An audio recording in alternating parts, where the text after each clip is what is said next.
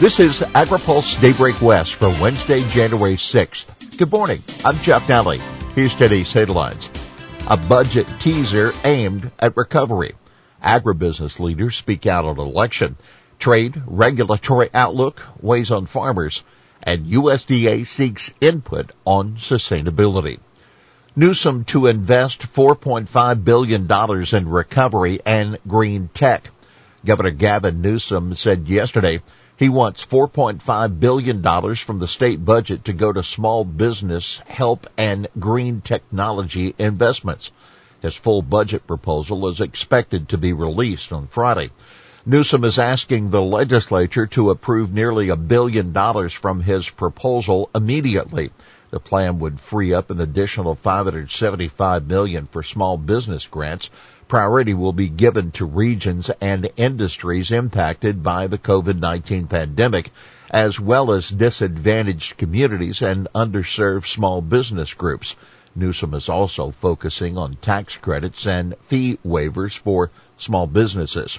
Another $1.5 billion would go toward charging infrastructure for electric cars, trucks, and buses. Leaders of both houses immediately issued statements in support of the proposal. A climate and pandemic recovery bond for agriculture.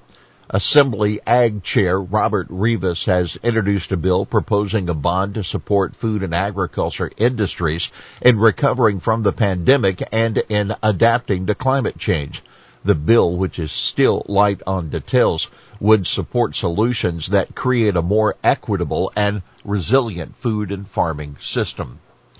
Republicans urged to affirm election outcome.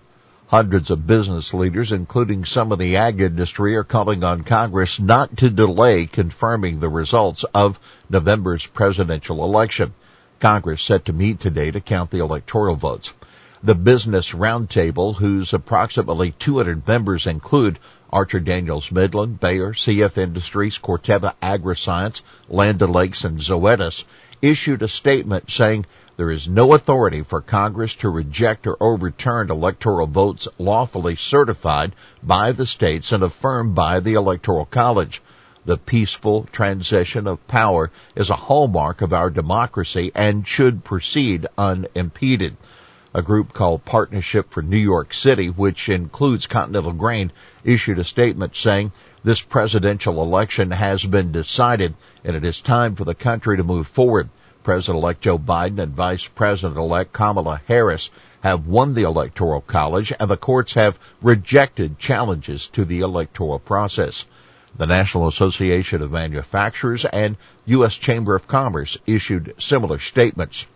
Bottom line, despite expected challenges from more than 100 Republicans, the final tally is expected to end up with 306 electoral votes for Biden, 232 for President Donald Trump. The business appeals could help Republican lawmakers who are resisting pressure from Trump to challenge the results, but the pleas are just as likely to fall flat with the party's populist wing. Farmers less optimistic about China and regs. Farmers are feeling better about the ag economy overall, but there's growing concern about trade with China and the regulatory outlook back home. Those are among the findings of the latest monthly Ag Economy Barometer from Purdue University and the CME Group. During the first quarter of 2020, 76% of farmers surveyed thought the U.S.-China trade deal would favor U.S. agriculture. Now that share is down to 47%, and only 51% of farmers expect ag exports to grow over the next 5 years. More than 80% of farmers say they also expect environmental regulations to become more restrictive as a result of Joe Biden's election. 70% expect to face higher income and estate taxes. Be sure and read this week's AgriPulse newsletter for the latest on the new COVID relief measures, as well as a look at the challenges facing Ag Secretary-designate Tom Vilsack. USDA setting up sustainability dialogues.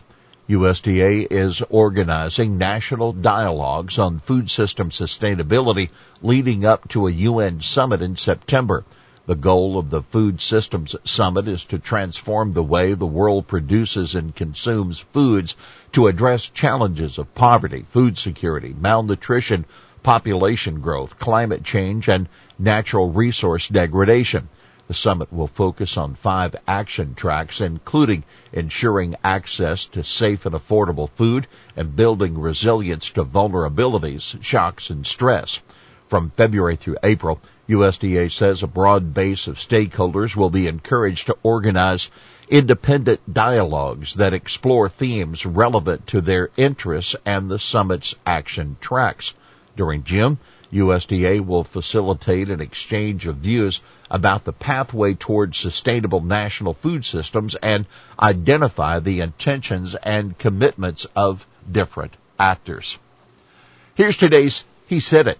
We're looking at being able to get a few things that we can get done before we leave. A few things that'll be teed up for that administration to be able to address very quickly. That Bill Northey, USDA's Undersecretary for Farm Production and Conservation, when pressed by reporters for a timeline on implementing provisions of the new COVID-19 aid package. Among other things, Congress mandated a new round of coronavirus food assistance program payments. Well, that's Daybreak West for this Wednesday, January 6th. For the latest news out of Washington, D.C., visit agripulse.com. For AgriPulse Daybreak West, I'm Chap Allen.